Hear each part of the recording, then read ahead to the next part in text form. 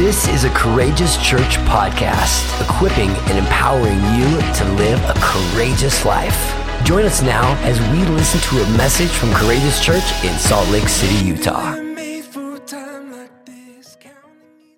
you have your Bibles, go with me to Isaiah 61. Yes, I heard a couple. Yes. As you guys know, Isaiah 60 is a big chapter for us. For those that don't know Isaiah 60, I'll reference it real quickly for you.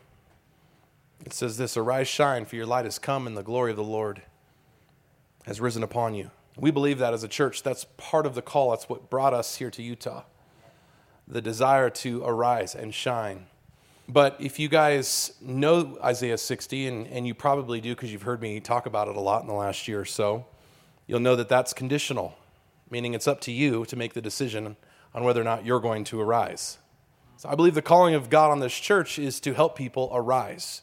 It's to come alive in. It's to respond to the glory of the Lord. The Bible says that when we rise up, when we arise and shine, the glory of the Lord will be risen upon us, will be seen upon us. And we believe that as a church. We believe that as we help people arise and shine, right? We see that in Matthew. Jesus calls his church to be salt and light, to be a city on a hill. But it's up to us to make that choice, amen? It's up to us to respond to that call. The promise is when we respond to the call to arise and shine, we're going to see his glory. I don't know about you guys, but that's what I'm living for. I'm living to see the glory of God revealed in this valley. For many of you, and some of you like Lori who've been here, how many years now, Lori? No, I mean here in Utah. Right, how many years is that? 60-something and some change. Years. There are many that have been here contending and praying and believing God for a movement of his glory like never before. And we believe that. We believe that we're the ones that are answering that call. We believe that people have been praying and that God sent us to answer that prayer. And not just us, but all of you and all of you that have come, many of you from outside of Utah. There's a reason why you're here. It's not just because you love to ski. It's not just because you're good at business, or it's not just because you think it's a cool place to live. I mean, it's all of those things, right? But it's because I believe God has destined this moment for you and for me to step into this calling, to arise and shine, and to see the glory of God risen upon us. You know, it's interesting. If you go on, I know I haven't got to Isaiah 61 yet. That's a classic preacher move, like set you up and then talk for 20 minutes about something else. But if you get into verse 2 through 5, it kind of lays out the call. It says, "For behold, darkness shall cover the earth, and thick darkness the people. But the Lord will arise upon you." See, there's that promise again. But the Lord will arise upon you, and his glory will be seen upon you. And nations shall come to your light, and kings to the brightness of your rising. I believe that God has called this place to be a beacon of hope and light to the nations. And I believe that we're going to see kings and people of authority and influence drawn to the light that is shined throughout this valley. Goes on to say, verse 4, "Lift up your eyes all around and see, they all gather together. They come to you. Your sons shall come from afar." I believe that we're living in a time where we're seeing spiritual orphans find homes. And a big part of our heart as a church is to help the disconnected become connected. Those that don't belong find a place to belong. A place where they can become spiritual sons and daughters of the Most High God. The Bible says that he gives us power to become his children. Those that are the children of God are those that have been given power. So we didn't just sign up for this gig because we thought it was a good idea. No, we've been endued with power. The minute you say yes to Jesus, you have been endued with power from on high. We believe the calling is to arise and to shine, but we don't do so in our own strength. We don't do so in our own valor. We don't do so in our own intellect or our own ability. We do so under the influence and power of his Spirit. It says, "Then lift up your eyes all around and see. They gather together. They come to you. Your sons shall come from afar, and your daughters shall be carried on the hip. Then you shall see and be radiant, and your heart will thrill and exult, because the abundance of the sea shall be turned to you. The wealth of the nations shall come to you. A multitude of camels shall cover you. They shall bring gold and frankincense and bring good news, the praises of the Lord. All the flocks of Kedar shall be gathered to you, the rams of Nebaioth shall minister to you, and they shall come up with acceptance on my altar, and I will beautify my beautiful house. See, we know from a New Testament perspective, we are the house of God. And it's interesting, as we have come into this season that the Lord has brought us into, we have heard the Lord say things like he's going to beautify his house. He's going to beautify his people. He's going to glorify his name. And we're going to see the effects of that around us. Part of that is a prophetic promise. It's an invitation to stand in a place where you don't yet see that reality occurring. Some of you have been here for a long time. I know this. When Candace and I responded to the call to come, we did so on the shoulders of other people that came before. People like my father-in-law, Jim Shadler, and my mother-in-law, Weta. People that were appointed by God, not just called, but actually sent to come here and to plow and to get into the field. And for those of you that have been here for a while, you know that Utah is a spiritually dry place. It's a hard atmosphere. It is a rocky soil in some places, unless you live in Sandy, then it's made of sand. But spiritually speaking, it's a tough place. It's a tough terrain because there are obstacles and strongholds and things that have come against and that have been set and solidified down into the soil and into the fabric of people's lives, if you will. And a part of what a planter does is he comes in and he clears the field.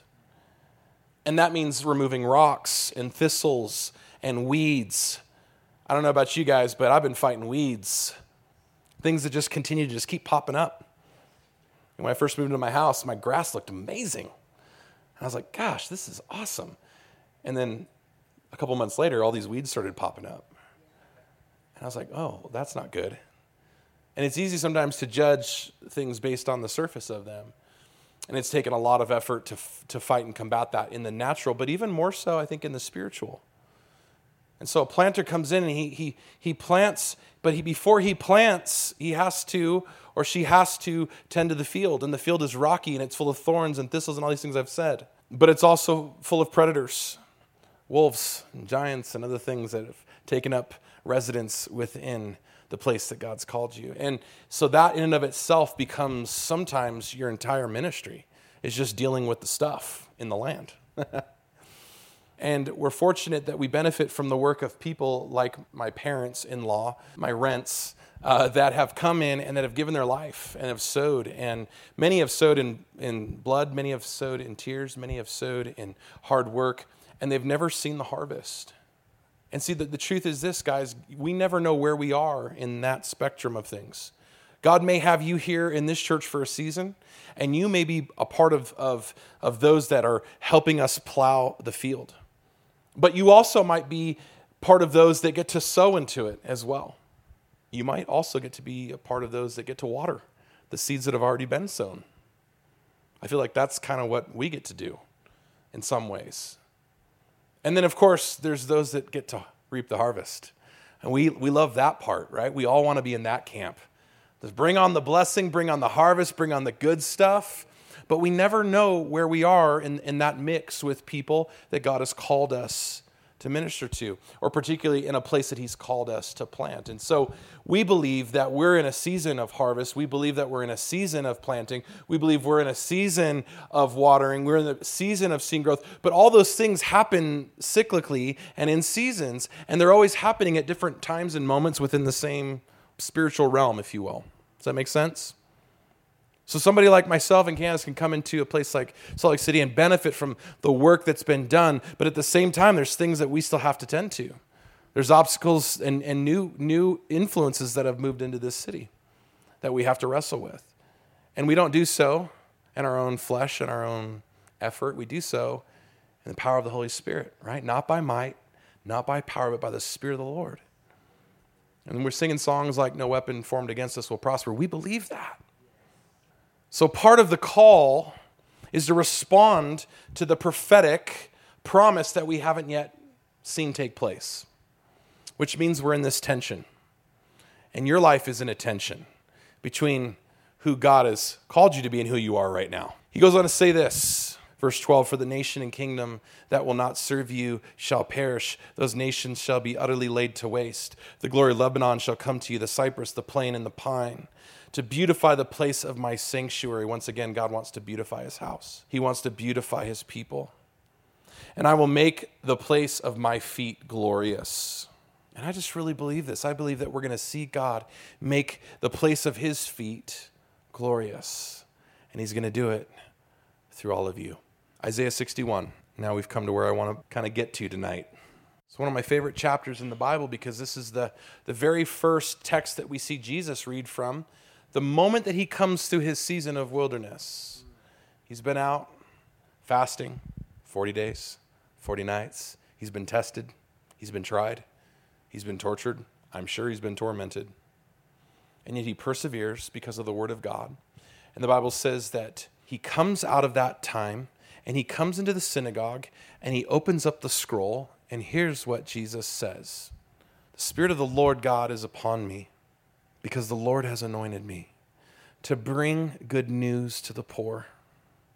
He has sent me to bind up the brokenhearted, to proclaim liberty to the captives and the opening of the prison to those who are bound, to proclaim the year of the Lord's favor and the day of vengeance of our God, to comfort all who mourn and to grant to those who mourn in Zion, to give them a beautiful headdress instead of ashes, to give them the oil of gladness instead of mourning, to give them the garment of praise instead of a faint or weak spirit, that they may be called oaks of righteousness, the planting of the Lord, that he may be glorified. Verse 4, they shall build up the ancient ruins. They shall raise up the former devastations. They shall repair the ruined cities, the devastations of many generations. Pause right there and look up. I believe the same Spirit, the Holy Spirit, the Spirit of God, the Ruach Kadosh, as we talked about last week, was on Jesus when he proclaimed these words. And I believe that same Spirit now lives within and abides within me and within you and within every person that calls upon the name of Jesus. Jesus says, the Spirit of the Lord is upon me because the Lord has anointed me. The word anoint means chosen, means set apart. It means to be smeared with oil. The anointing of God, the anointing of Jesus, the anointing of the Holy Spirit is now upon us. We looked at this a few weeks back, and it's upon you. And here's why it's upon me and why it's upon you. It's to bring good news to the poor. When I look out and I see this valley, I know we got a lot of poor people among us. We were here yesterday giving out food. We had multiple people come by. It took a little while. At first, I was a little discouraged. I was like, all right, come on.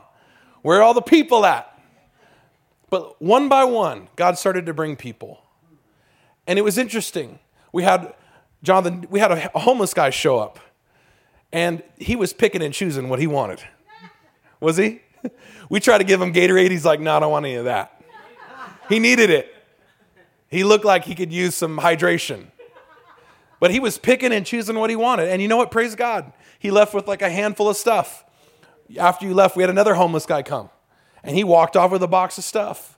And we went up and down this row and just started feeding employees of all these businesses. And it was amazing. And I walked into the Honda building and I said, hey, we got free food. It's good. It's not expired. And we want to give it away. Any of your employees hungry? Need some food? Want some help? Amazing. Like 4 or 5 people stood up. We're like, yeah. Right? And we did that at all the hotels. And people came out of the hotels. And it was just amazing. And it wasn't what I intended or maybe what I thought in my mind. I pictured, a row of cars just driving in. And we come out all elegant and put together. We're here to help you. Right? That's what it looked like on the graphic, right? It's not always going to look the way that we want it to. Tonight's a perfect example of that. Tonight doesn't look the way that I thought or wanted to. But it's amazing when you sing songs like Have Your Way. Because you're going to be presented with the opportunity to really honor that and to let God have his way, or you can get on with the script. And tonight it wasn't my intention to leave the script or what I thought God had prepared for us, but obviously he had something else in mind, and I'm thankful. And so I'll say this: when we set out to feed the poor and to bring good news to the poor, it's not going to look the way that we always think it is. I know within this text that the poor aren't just those that are materially without. It also means those that are spiritually without. And when Jesus says that I have been anointed, the Spirit of God is upon me, because Jesus submitted himself, right? He emptied himself of his divinity, the Bible says, and he made himself a man. So he submitted himself, humbly came, humbly served, emptied himself of all of the rights that he had, all of the privileges that he had, and he allowed the Holy Spirit to come upon his life so that he could proclaim good news to the poor.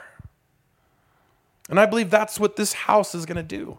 I believe that's one of our number one priorities, is to bring good news. The word good news is gospel. It's to bring the true gospel to people all throughout this valley and beyond that have been deceived. And you know many of them. Some of them are your friends and neighbors and coworkers and family members. But God has called us to bring good news, which means that we're going to be a people of good news. It's actually one of our core values as a church, to be a people rooted in the gospel. To be a people of good news means that you're going to be committed sometimes to bringing a word in season that isn't always popular, that isn't always understood, that isn't always respected, but that will be good. Because it's His. It's God's gospel. It's His news. It's not our news. It's not us showing up saying, look at us, look what we can do. We're here to solve your problems. Come join our club. Come on, we're not AARP. We're not, I don't know, fill in the blank. We are the church of the living God. We are the house of God. We are the people of God. We are the bride of Christ. We are the redeemed. We are the ones that God has commissioned and sent to this state, to this city, to this valley. And we've been commissioned and sent to bring good news. He goes on, He has sent me to bind up the brokenhearted. You guys know any brokenhearted people? See, in this next season, the reason why, if I can take one step backwards, the reason why we're doing this, and I keep pointing here as if they're graphics here, the reason why we're doing this series, It Is Well, is because it's really hard for you, if you're broken, to help bind up other brokenhearted people. Now, let me add a little nuance to this, if I can, a little caveat, a little disclaimer. God has called us to be a house for the broken, but not a broken house. God has called us to be a place for the broken, but not a broken place. And I believe that in this next season, 2021, 22, whatever it looks like, I believe that God wants His people strong. He wants us whole. It doesn't mean perfect, guys. It doesn't mean you're not going to make any more mistakes. It doesn't mean that you're just now this superhuman person that walks around on a cloud. Come on. For those of you that have been walking with the Lord now, you know that ain't the case. If that were God's intent for you, He would have just taken you to heaven the moment you got saved and filled with the Holy Spirit. But as it turns out, there's a job for us, and here it is, to bring good news to the poor and to bind up the brokenhearted, to be a place for broken people so that we can mend. To bind up actually means to sew up together. It's to address the wounds.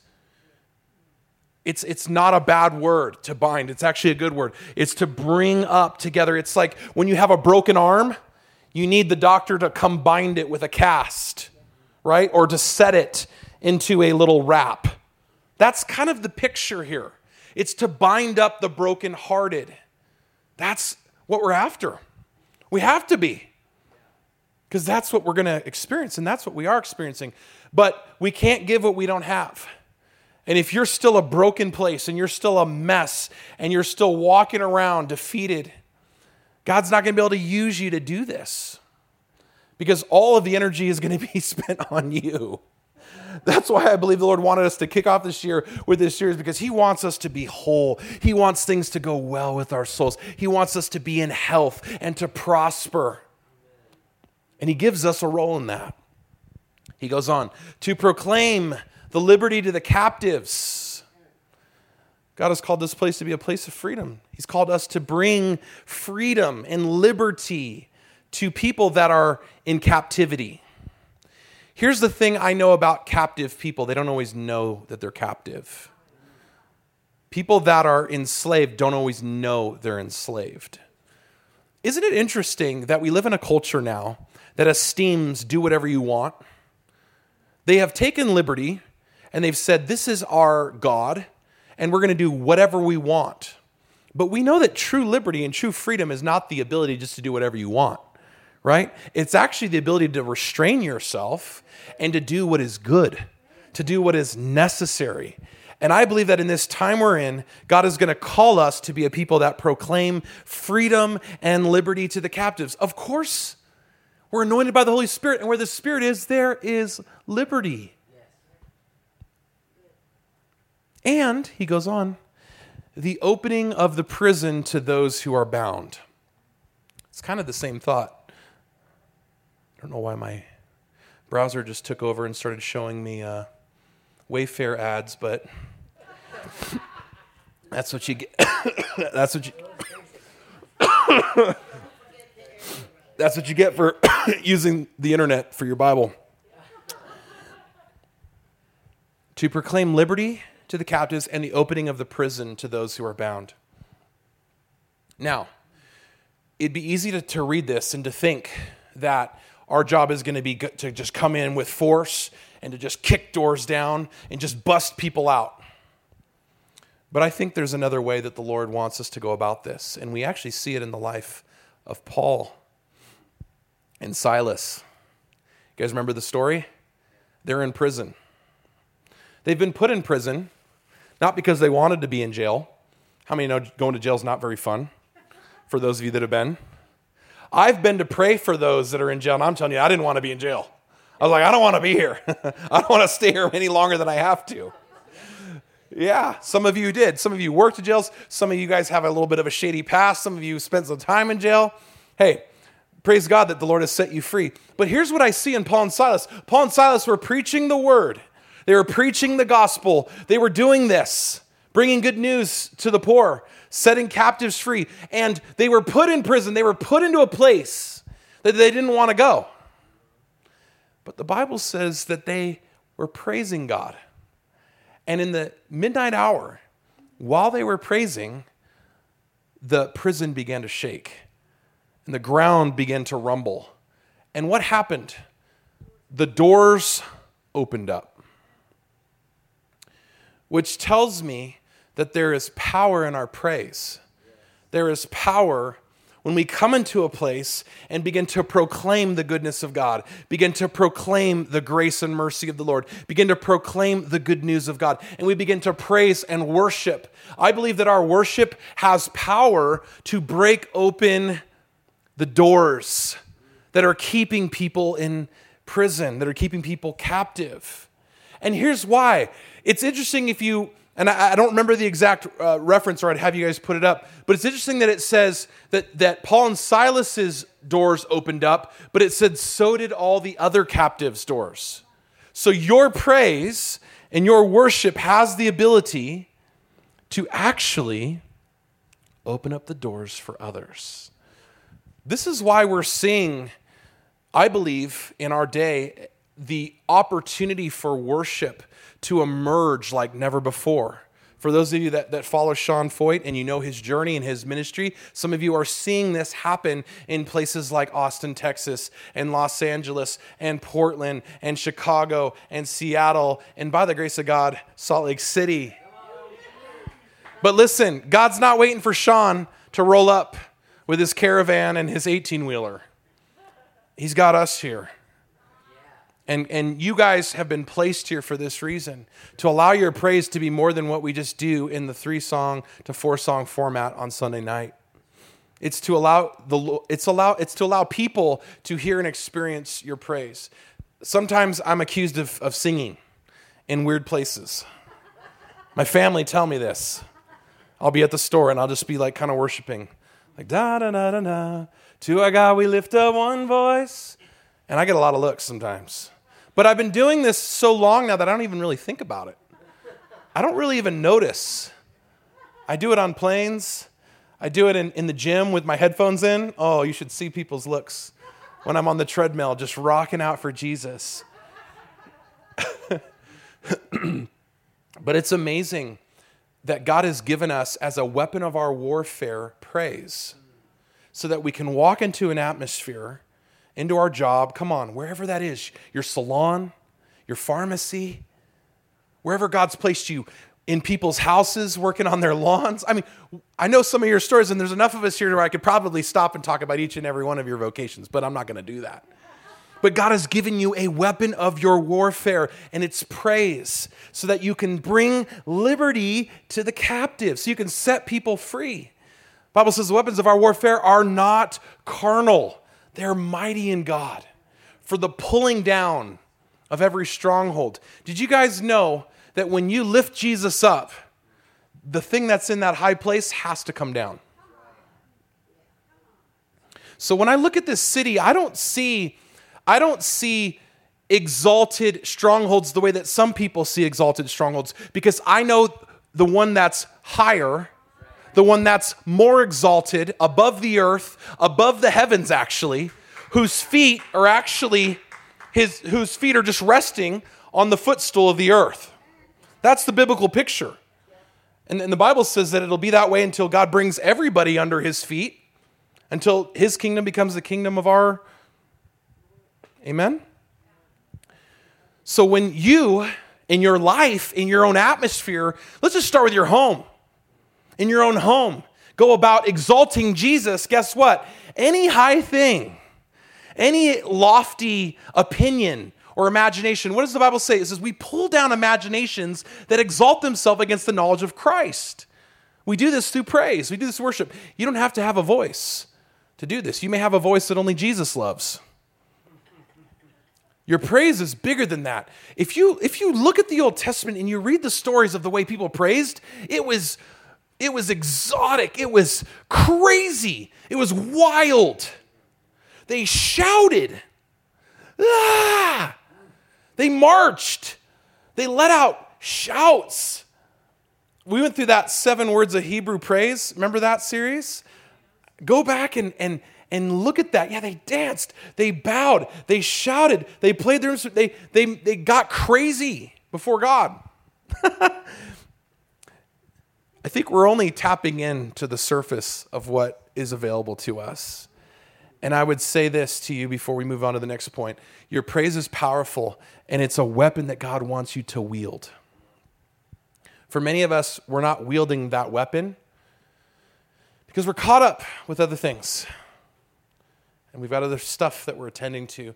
And I just believe in this season, God has been resetting and refocusing and renewing so that he can restore the right understanding of how we're supposed to wield these weapons in this valley, not to come against people. Come on, our battle is not against flesh and blood, but it's against darkness. It's against principalities. It's against the rulers in heavenly places that have tried, that have been violation, that have been acting out, because we have permitted it, because we have allowed it, because we have sat back and made excuses.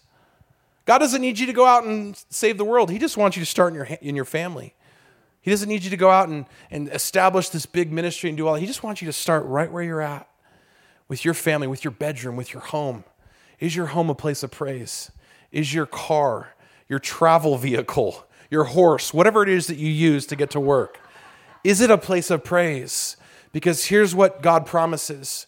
He promises to proclaim liberty to the captives and the opening of prison to those who are bound. And I believe it's going to happen through our praise, through our worship. He goes on to proclaim the year of the Lord's favor. It doesn't seem to me that in a time and a season where people are worried about shutdowns and recessions and scale backs and all these other things, that favor would be on the list. But here it is.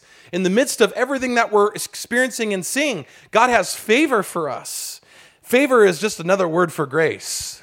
mind you. God has grace for us to walk in. Jesus is here to proclaim the year of the Lord's favor and grace and the day of vengeance of our God. Jonathan, people that did you dirty, God's going to take care of them. And woe to him who gets in God's way. But guess what? It says it right here. He's going to do it. The day of vengeance of our God. God is the one who avenges. He's our avenger. Right? We don't need Iron Man. We don't need Captain America. We don't need Spider-Man and Ant-Man. Come on, we don't need all that. We've got the original Avenger right here. And his name is Yahweh. And he says, on the backbone of that, on the backbone, because here, I don't want us to miss this in light of my joke, but on the backbone of saying God is the one who brings vengeance. See, we thirst for justice. We thirst for righteousness as a people. What we've seen this last year is people crying out for things to be made right because they're not. It's not that it's about Black Lives Matter. It's not that it's about people finding equity and equality and a perfect utopia. It's about the inner longing of the soul saying things aren't right in me. Things aren't right around me. And who's going to come and make this right? Who's going to redeem? Who's going to bring justice? And the Bible tells us who. It's God who brings vengeance. It's God who is our justice. It is God who puts the world to rights. It's his promise to do these things. And anything else is a counterfeit and a cheap substitute. Anything else is just a cheap imitation of the real thing. But hear this, in the heart of every person is the longing for that. That's why when you're hurt, it hurts. That's why when your spouse or someone you love wounds you, it hurts. Some of you have had people break your heart and walk out on you, and you've experienced that, and there's that desire for vengeance, like, oh, get him, God. Ah. Right, Jan? Come on. God will repay, the Bible says. He is the one that takes care of it. We have to believe that. We have to know that. We have to be committed to that. Because here's why. Hurt people hurt people. And when we have a desire to see that person's face rubbed in the mud, Jonathan, the truth is, see, I know a lot of what's going on in all your life, so I just choosing the low-hanging fruit here. But the truth is this. That person who hurt you is hurting. He's hurting. Now, he may not know it. They may not know it, but they're hurting. And here's why. God, right after he says that God's going to bring vengeance, he's also going to comfort those who mourn. Look at it. It's in the same verse, guys. Not even a separate verse. To proclaim the year of the Lord's favor. We love that part. Yes, Lord, give us favor. To declare the day of vengeance. Yes, Lord, bring justice, make things right. But to comfort those who mourn. And I think there is a mourning right now that's taking place within the lives of people and within our culture. For some of you that are a little bit older than us, there's a mourning of, when you see people giving up things that were fought for and things that were good in return for things that have no worth, there's a grieving, there's a mourning. It's like when I look at people on Facebook and I see the vitriol and the anger, and all that, what I see is people that are in mourning. People that are disturbed. Some of them because they've been hurt. Some of them because they're seeing the system, the world, move in a direction that God said it was going to move. And there's nothing they can do about it. But God wants to do something about it. He says, I will comfort those who mourn. To mourn means to grieve, and to grieve means that there has to be loss. It means there's something of worth that was lost or taken or killed or fill in the blank. There's a sense of, God, it hurts. When you lose your parents or you lose your grandma or you lose a loved one or a friend, it's like, it hurts because it's real. God doesn't dismiss it. That's kind of what I've been trying to get to. And it would be easy for us to just look at the world and look at our nation and look at our culture and just be dismissive. But I really believe God wants us to look with eyes, with the eyes of heaven, with the eyes of the Spirit, to see people who are grieving and who are mourning and who are hurting. Some because they've been hurt and some because they are hurting and then hurting others out of that hurt. God wants to bring comfort to all who mourn and to grant to those who mourn in Zion, to give them a beautiful headdress instead of ashes.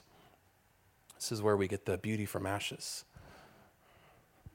A headdress, for those of you that don't know, is something that women used to wear back in the day.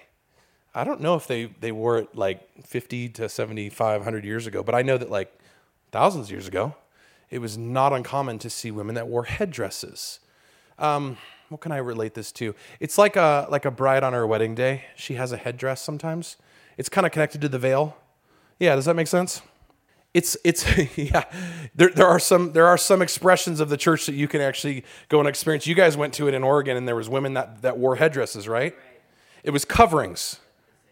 Yeah, it's basically a covering. But see, the world takes it and distorts it and makes it something that drowns out beauty. God actually has something that's beautiful. And so he's saying here that those who mourn are going to be given this beautiful headdress, this beautiful covering instead of ashes. See, a lot of times we don't understand this because back in this culture, in the ancient Near East, when people would mourn, they would cover themselves with ashes.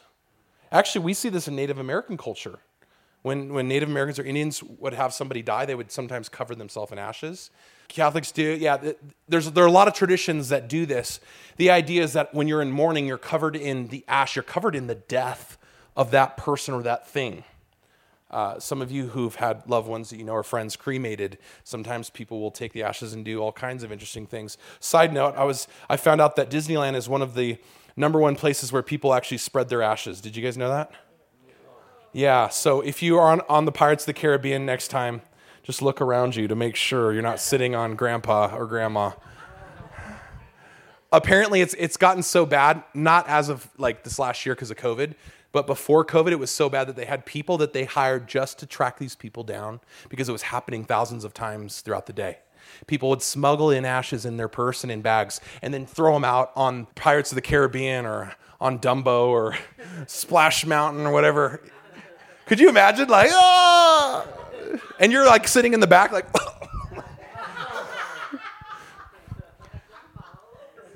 I kid you not, Google this. It's a real thing, guys. People do this. It's a real thing. It's a real thing. So, anyways, that was an aside.